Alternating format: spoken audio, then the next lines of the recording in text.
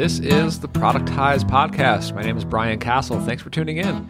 Today you're going to hear my conversation with Josh Pigford of Baremetrics fame and quite a few other projects that led up to that as we discussed his long and winding journey through entrepreneurship. Josh is really an interesting guy and he's got a really interesting story. I'm sure most of my listeners are familiar with him, at least in recent years, but we talked a lot more about years past, where he came from and how he built up his entrepreneurial skill set, if you will. I think it's interesting that Josh is kind of one of these like jack of all trades, or maybe a better way to put it would be in baseball, like a 5-tool player, just really can execute really well on like the design, development, marketing, business side of things, tech, you name it. I think there are very, very few people who can truly execute really well, or as we talked about, really learn or figure out how to execute as a means to an end, as Josh has been able to do. So it was just a really interesting chat that I had with Josh, so I'm sure that you're going to enjoy it. So here you go. Here's my chat with Josh Pigford. Enjoy.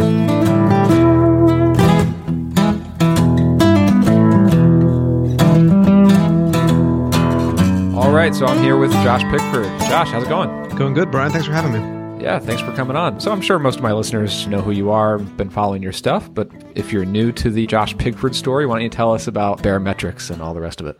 Yep. So Baremetrics is a revenue analytics platform. So right now we're focused specifically on subscription businesses. And then you can connect your Stripe, Braintree, Recurly, et cetera account, and then we'll spit out monthly recurring revenue, lifetime value, churn, a couple dozen different metrics, and let you deep dive into all that stuff, but with pretty minimal setup on your part. Yeah. I remember when you launched a few years back, and now there are so many of these like metrics and analytics tools. And as you know, you've got plenty of competitors, but I believe like the very first one to do that magical, like one click into your Stripe account, you've got your metrics all there for you. And when I saw that, it was awesome, Yeah.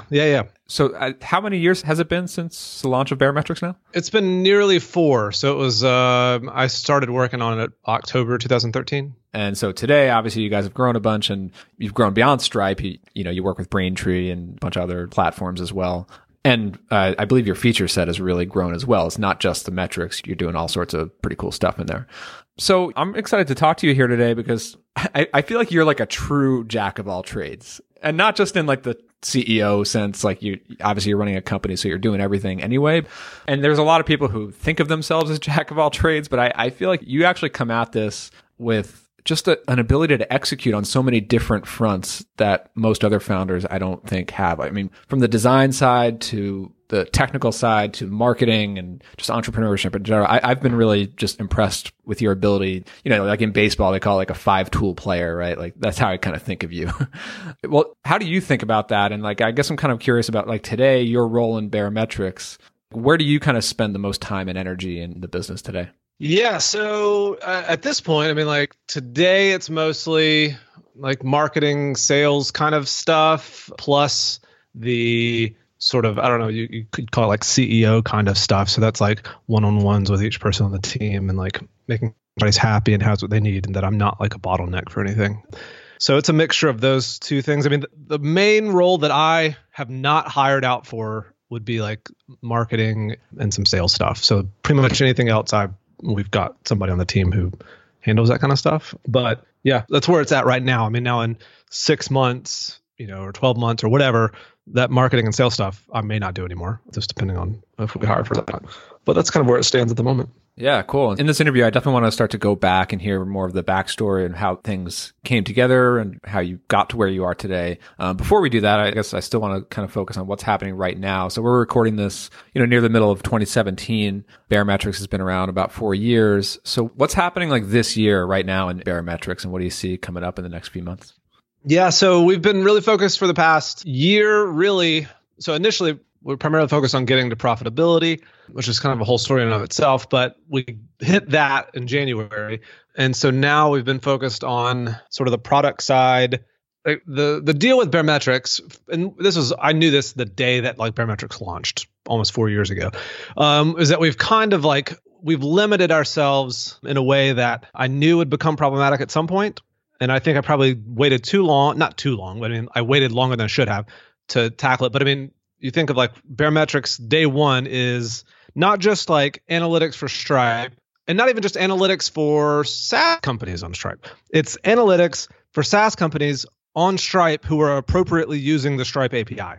So like that funnels down to be a very specific group of people. When you say using Stripe, do you mean using specifically like their subscriptions plans? Correct.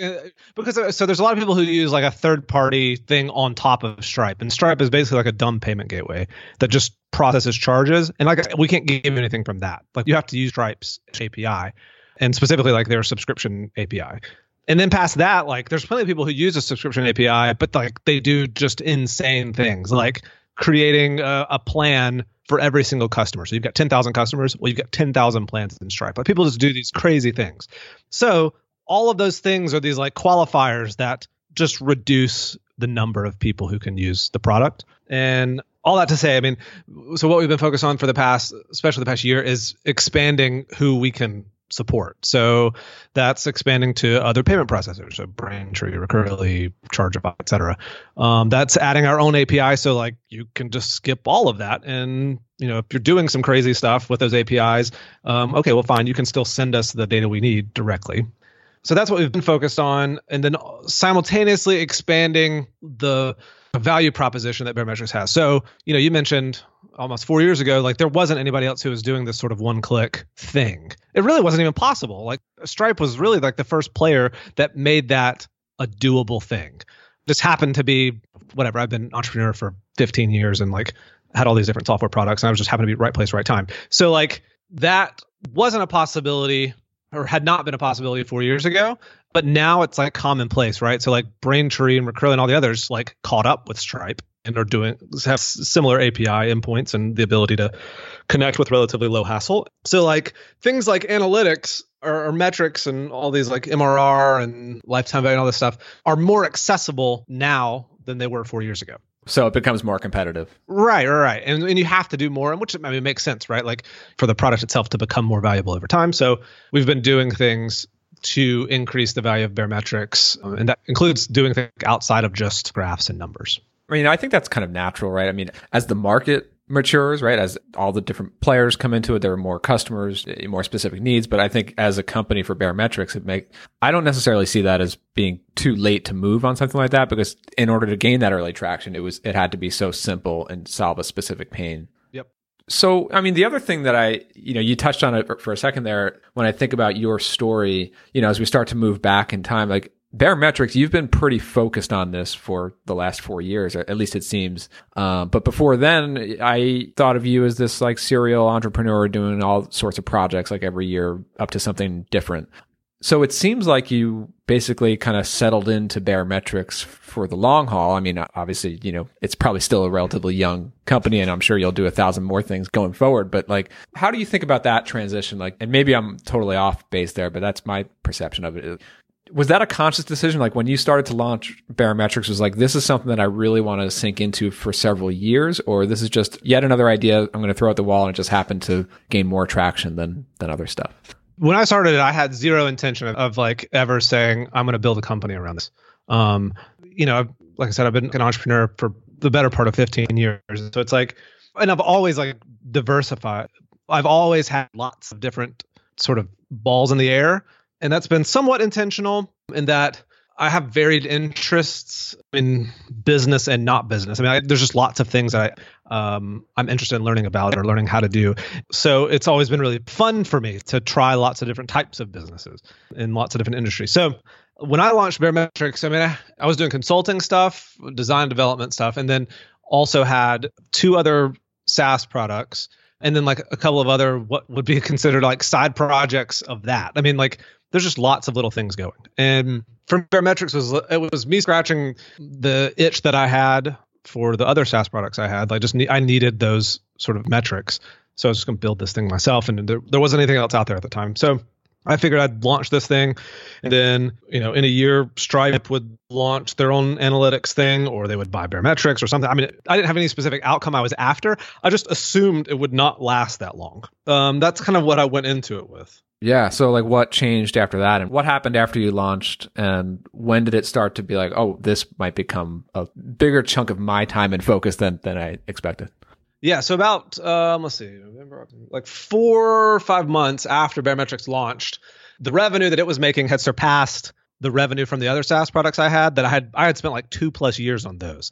And so when Barometrics surpassed what had been 2 years worth of work on these other SaaS products, and it had done it in just a few months, at that point it was like, well, here's the thing that's clearly moving much faster than stuff that I had done in the past. And so at that point, it was just an economics thing. Like, it was, once Barometrics could support the salary that I needed to support my family, then it was like, okay, I'll stop doing the other stuff and we'll focus on this one thing and see what happens. Very cool. And, another kind of theme that I know you've written about recently, it definitely resonated with me, is being a solo founder. So, I mean, you are basically totally solo. You started Barometrics on your own, and as well as your previous companies too, or? So Barometrics, yes, I started solo. The 2 SaaS products that I had going that I had built Barometrics for, I had a couple of co-founders on those. But then the stuff before that, I'd always been solo as well. Let's kind of just go back. Like, where are you based today? Where did you come from? Yeah, so I grew up in Mississippi, went all the way through college, lived in Mississippi, and then got married 2005, also graduated from college then. And then my wife and I moved to Denver, Colorado, just for kicks. Lived out there for about 5 years, and then had our first kid, moved to where we are now, which is Birmingham, Alabama. Very nice. And how many kids do you have? I've got 3 kids. Oh, it's a handful. Yes. So, I mean, when you were, I like to ask that cheesy question, like when you were younger, growing up, like what did you see yourself getting into? I guess more specific, as you get into thinking about an actual career, like high school, college, did you expect to be on your own? Entrepreneurship, was that in your future, or were you like not thinking about that? I mean, as a kid, I was always, I guess I would say, entrepreneurial in the sense that, I mean, I was the kid who was like setting up lemonade stands and like cutting yards and like figuring out how to make money. And like, that was fun for me. But I was also the kid who loved to make things and like build things. So it's like, I think the combination of those 2 things resulted in me like not knowing what I wanted to do from a education standpoint, but just knowing like I needed to make something. And I feel like I could probably also figure out how to make money from making something. So like when I started college, I had no idea what I wanted to do. I mean, in hindsight, like, I just shouldn't have gone to college when I did, or at all. I mean, I think it was just one of those, well, that's what you do. You go to graduate high school and you go to college. So when I started college, that was 2001, I think. I mean, I was, what did I start in? Maybe it was like computer science. I was probably in a dozen different majors over the course of my college career. But 2 years in, I was a communications major. I mean, I was in my head had thought I would go like work in radio or something. I was big into music. So I was a communications major. And one of the classes that I had to take was like an intro to graphic design or something. And turned out I was pretty decent at it. And the art professor that taught that intro class was like, he convinced me to switch majors. So I did. And then that's what I ended up graduating with, was a graphic design degree. I majored in business for a semester and failed it terribly. So I don't know. I mean, like, maybe that tells you something. I don't know. But the traditional business route from an education standpoint was not my bag at all. But the graphic design thing was like, that was, for me, it was like making, I was into making things. Like I had started making websites even as a kid in high school. And so the design stuff and like the art side of it, like I wasn't an artsy kid, but I just liked making stuff. And then when you like mix in the computer aspect of it, which I was super nerdy into anyways, it was a really good fit for me. So the design side worked out well. Totally. I think I have a lot in common with you, especially going back to those years as well. I mean, tinkering around with HTML and early websites in high school and college. And then, yeah, like I remember, bouncing around different majors, not really knowing what to do. I basically went to school for music production and audio engineering and everything. And I remember taking, like a graphic design class elective and really enjoying that, but not really going any further than that in terms of education. Business had like one elective in it, just wasn't interested in it at all. And I also had, for a little while, I was in kind of like something related to computer science and did like a class or two, and then didn't really take that any further. But like looking back on it, I wish that I really went down the path of either design or development, programming. And like, I feel like design is something that I've been able to like struggle through getting better at over the years through my work, and kind of just forcing myself to focus on design and getting better. But development is still that hurdle where it's like, I know enough to make a decent like marketing site, but if I need to code up my own app, I mean, that's just not going to happen.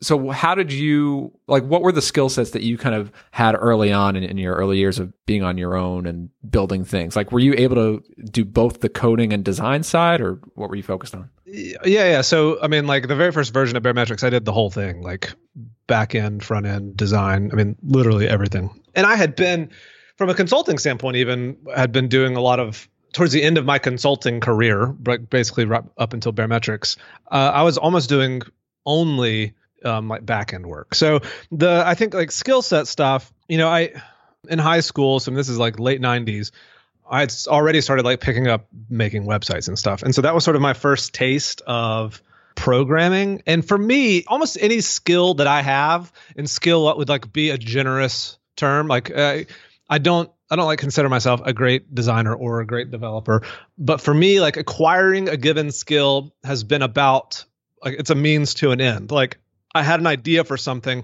and I needed to figure out how to make that idea a reality. So if I needed to pick up a new skill set, fine, so be it. Like, and I enjoy that process too. For me, that's why like earlier you mentioned the whole jack of all trades thing. Like for me, being the jack of all trades and like expanding how many trades I am a jack of is a really enjoyable process for me. I mean, I thoroughly love learning how to do something new. And so this, being an entrepreneur is kind of like the best thing possible because you have to figure out how to do all sorts of things. And you don't necessarily have to become really great at any of them. Like eventually you just hire someone else to do it who is fantastic at it. But if you like figure out enough to get an MVP together or just to get the ball rolling, right? Yeah. Yeah. And so that's the whole entrepreneur thing and software and whatever. All of those things were about, there's just lots of different steps to me figuring out how to do it. I mean, I've launched lots of non-software products, but that required like some software knowledge. And like, to me, coding is one of those things that, nowadays is sort of like you need to be able to use a word processor. Like that's the thing that people, feel like everybody has to be able to know, is like on the base level, is like how to type something on a computer was the thing 10 years ago or whatever. And like now it's like you need to be able to code something. It's just sort of this, it's like the language of computers and you need to be able to figure out how to speak it on some level. So I did that years and years and years ago. And for whatever reason, it stuck for me. So totally. I think it's interesting because there's this, I don't know, like a friction that a lot of, at least I feel it when I hear this common, people preaching about like best practices for entrepreneurs. Like you got to focus on your strengths and delegate and outsource everything else. Like it's not wise to use your time on things that you're just not the best person to do. But I think that there's not enough of looking at it, as you just described, of like taking the time to just figure something out in order to be able to build something, even if it means you have to kind of like figure out and learn and build yourself a new skill that you didn't have before. Yeah, it's going to take more hours, more days, but it's definitely worth it. And for myself, I mean, I thoroughly enjoy that process as well. And I do wish that I had spent more time early on really learning to code. I mean, instead I spent more time on the design side, but at this point I feel like I do hit a wall where it's like, I have got this idea for an app. I just have to hire someone because I can't really start it. And that's tricky. But yeah, I think that's really interesting. No, I was going to say, I think like having this base level of tools in the toolbox kind of thing is important. So I do basically zero coding on the Baremetrics app at this point, which is, it should be that way. Now, if like I do anything, I basically just break things if I touch it. But like I still do some random things that involve coding so that I don't completely lose that skill set or whatever. I mean, like I'm kind of big into like hobby electronic stuff. So Arduino and just like building these like random electronic things. But that requires some coding to do that kind of stuff. And I think like maintaining these like random skill sets is important for not only just so that I can like make some idea become a reality, but also so that I can continue on some level to relate to people who are like, whether that's our designers at Baremetrics or our engineers or, I mean, in the product process as a whole, like having a better understanding of how all the things work, I think makes ultimately for better end product. So take us back, like what were some of the earlier projects or entrepreneurial things that you were launching? Oh man. I was looking at your personal site today. You got a nice list there. Like you put it all right there on the page in a like chronological order. Yeah. So there's, even that list is like not thorough. Right. That's just the stuff that saw the light of day. Yeah, for the most part. I mean, there's all sorts of things like, I mean, everything from just like fan sites of like bands I was into in high school. I tried to start this like online sort of a magazine kind of thing. It was like, I like to think it was just before its time, but it was sort of like webzine kind of thing for artists and like all sorts of just weird things. But eventually, I think the things that probably stuck the most from early on were like, there was this thing called the Apple blog, which is like basically just a blog about Apple stuff, surprisingly. And it got acquired by another tech publication. And that was an interesting experience. And then there was like an e-commerce site for collectible toys.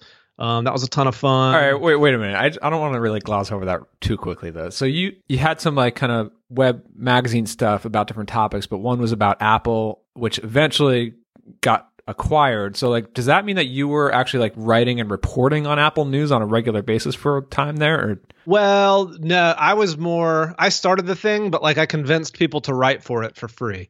So like I was like the entrepreneurial guy sort of steering the ship, but I mean, I certainly am not like a reporter or even have any sort of that in my background. Like I enjoy writing now for Baremetrics, but I didn't necessarily enjoy writing about Apple stuff. I always found other people to write about it because I just liked running the business side of it.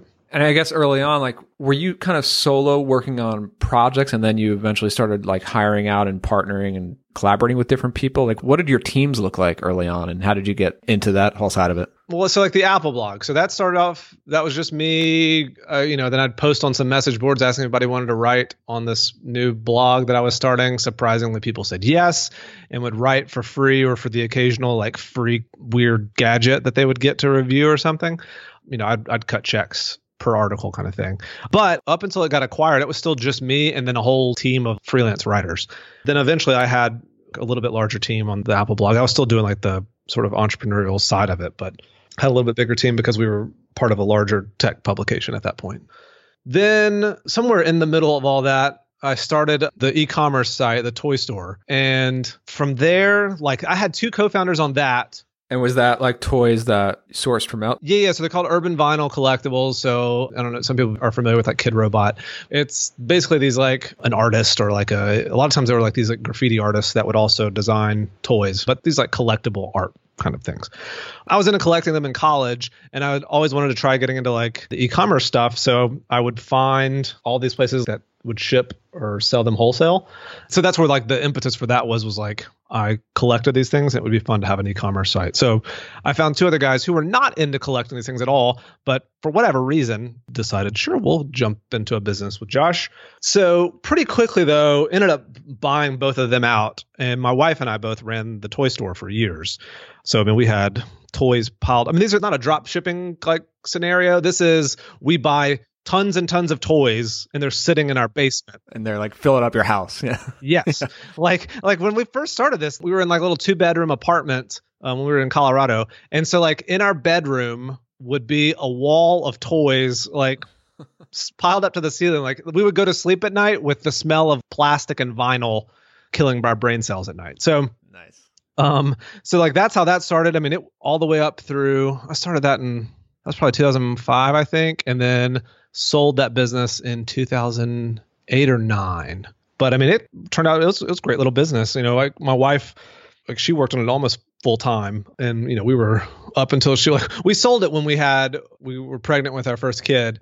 And part of that was because the economy was changing then. I mean, it was harder to sell like that kind of stuff in 2008 or so. I mean, the economy was like hitting the fan then. Yeah, it's hard to sell like a $200 piece of plastic that sits on your shelf when you're having trouble like getting a paycheck. So anyway, so we sold that. But part of that, so an interesting story here.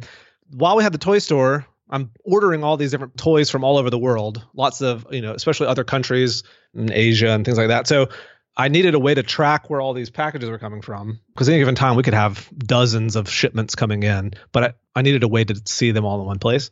So I built this little tracking tool called Track the Pack. And this is pre-iPhone. Like there's lots of great iPhone apps now for this kind of thing, but like there were no iOS apps at the time. The iPhone did not even exist. Yeah. And like the e-commerce systems today, they all give you like the tracking code, like the tracking But that stuff wasn't around back then. That stuff wasn't around. And with the e-commerce store, there wasn't even these systems did not even exist. Like Shopify wasn't around. It was all just like building your own thing. So the tracking thing, I built that, eventually shut that down, but that led to a consulting gig of somebody who was building this other thing that needed to make use of all these tracking APIs. And I was like the guy because I had built this tool that converses with all these carrier APIs.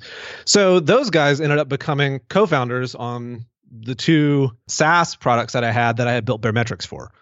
Wow. I'm kind of curious that throughout those years, I guess from like 2005 into 08, 09, obviously you're doing a lot of different things, different ventures are kind of starting up, and you're doing some consulting work. Like from an income standpoint for you and your family, like what was kind of paying your bills? Was it the e-commerce business for a while there, or like? I would say up until Baremetrics, my income was pretty much like 50% consulting and then 50% everything else. So like throughout all that, you're kind of doing consulting and building these businesses. Correct. And consulting was like the stable thing in the sense that it was relatively easy for me to like drum up like a $10,000 client or a $25,000 client or whatever. And so I would do that every couple of months or whatever, take on some big project, and then I would knock that out and then keep working on the other projects that I had. There are so many folks who start out in doing consulting and they kind of work and aspire towards moving to a products business, but it seems like you've been able to balance the two throughout, kind of going 50-50. Yeah. I mean, I think it's obviously, who knows in hindsight, but I mean, I always kind of wonder if I had heads down on any of the specific products and didn't also, I did the consulting stuff. A lot of that was because I just had to, like, to pay bills and stuff. But I've always kind of wondered, like, if I had not needed to do the consulting stuff, would I have been able to make any of the other ones become more successful? Who knows? Certainly balancing all that, it's difficult to juggle that much stuff. Yep. Cool. So the other thing that just comes to mind when I think about your story, and again, it's something that I definitely relate to myself, is just this idea of shiny object syndrome, right? And I feel like your whole story is like a series of shiny objects that many of them kind of worked out and led one thing into the other, which is of course how these things typically go. But how do you think about that? Like, and I'm sure, for your long list of products that you did work on, I'm sure there's an equally long or a longer list of products that you had ideas for that you never really went and did anything about, right? So how do you think about that idea of shiny object syndrome? Like when you should work on something, when you should drop the thing that you've been on for a while to start something new, to kind of shake up your path and your focus? Like, how do you think about that? Yeah, it's tough, man. I mean, over the past 20 plus years of doing stuff on the internet, I have probably owned thousands of domains. Of just, I'd have some like dumb idea in the middle of the night and go register the domain for it. So today, the way that I kind of look at things now, when it comes to the shiny object kind of stuff, like, ooh, what about this idea? I don't do that much around business ideas anymore because Baremetrics takes up 150% of my brain space on the business side of things. I'll spend a lot of time thinking about new features for Baremetrics, and then I spend a lot of time figuring out if those would be viable or if that makes sense. I think what keeps me from getting distracted from Baremetrics, it's like Baremetrics is still working and I still enjoy it. So I think if I get to a point where I'm just bored with Baremetrics, like I'm not learning anything new, it just feels really repetitive. Maybe it's not growing anymore. Who knows? I don't know what the scenario would be there. But once it gets to that point where it's just not interesting anymore, I think then I'll potentially start looking elsewhere. But I mean, I'm in the Baremetrics thing for the long haul. I tend to find that the shiny object ideas come about when I'm starting to get into that, like a rut in my current business that I've been in for a while, like whether it's starting to stagnate or things are more challenging or not challenging anymore and boring. And it's like, even without consciously thinking about it, I just find new ideas that are starting to distract. But for me, I have lots of hobbies outside of Baremetrics or business or anything like that, outside of computers in general. So for me, it comes down to the whole like learning thing. I need to sort of constantly be figuring out how to do something new. And the hobbies that I have sort of fill that need for me. So I'm working on like building this portable workbench thing right now. So like I like building furniture and woodworking and stuff like that. sort of fills that creative void or fills in the gaps when like something with barometrics gets like, oh, I've got to write another article, that kind of stuff, where some parts do feel a little repetitive, or I'm having trouble figuring out why churn increased or whatever it is. I've got something external that fills in the gaps for me. And I found that helps a lot. Love it. Can you remind me, is barometrics all remote? Is your team everywhere, or are you guys? Yeah. Okay. And like, what does your typical schedule look like during the day, during the week? Like you mentioned, you have all these like side interests and hobbies, and you've got 3 kids and you're running a growing, very popular SaaS company. So how do you manage your day, and how do you actually make time for all the other interests? And yeah, I mean, I saw your Cedar and Sal, which looks awesome. This kind of like an e-commerce. Yes. Yeah, very cool. So like, where do you get the time to fit that kind of stuff in, and how do you manage it all? So I stick to a pretty solid schedule on barometrics work. So I get up, summer's been hectic just because kids are outside of their routine and school and all that stuff, but school starts back next week. So we'll get back into our routine of get up at 7 or whatever, kids get ready for school, they go to school, then I go to work by 7:30 or 8. And then I usually will work until around 3 or 4 and then call it a day as far as barometric stuff goes.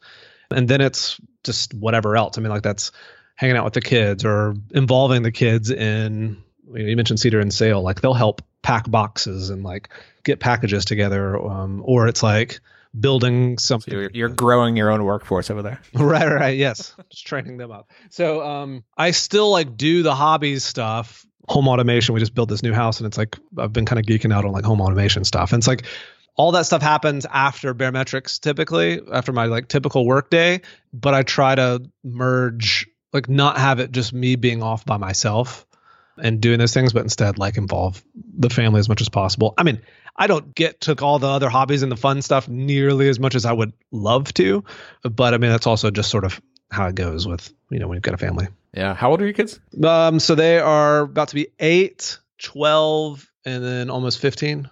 Cool. So you wrote a piece recently. Jordan and I talked about it on Bootstrapped Web about your just being a solo founder and the challenges that go with that. And I mean, I definitely resonated with that quite a bit. And you've been, obviously you have a team and you've had investors and everything on barometrics, but you've been the solo founder leader of the thing since day one. Is that right? Yep. So what are the main challenges there that you've seen? With being a solo founder? Yeah. I think the biggest stuff is just it being hard to realistically bounce stuff off other people.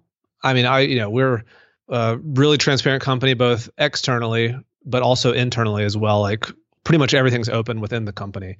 And so we talk openly within the company about lots of different things, like sugarcoat things. But at the same time, it's still like my team does not have the same sort of investment into the product or the company as I do. So it's hard to like realistically like talk things out or even like honestly share the struggles that come, like especially like the mental stuff, the ups and downs of running a company.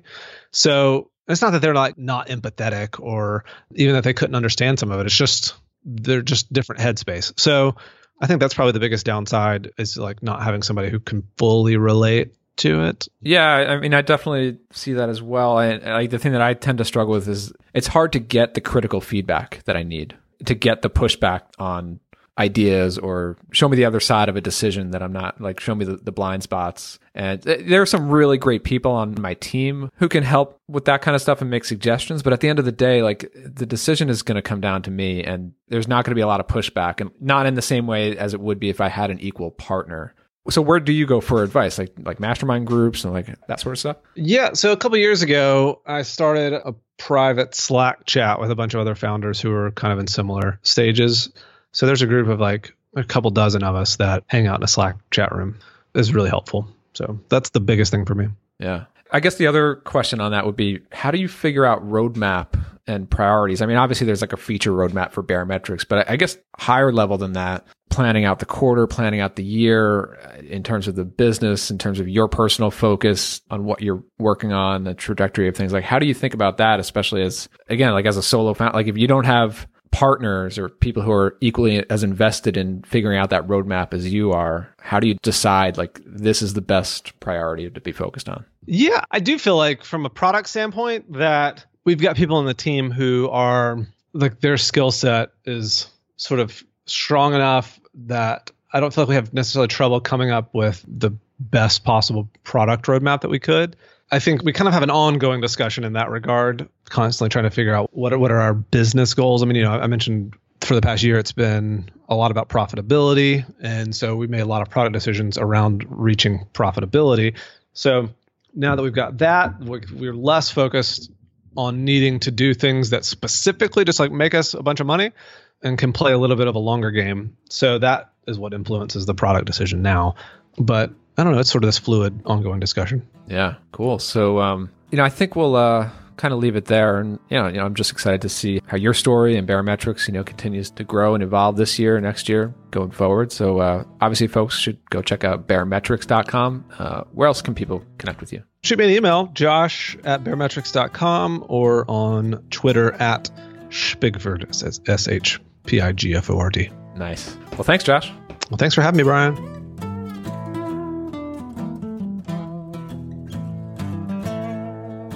Hey, before you go, did you know that in my newsletter list, there's a select group of folks who receive what I call my Friday Notes emails?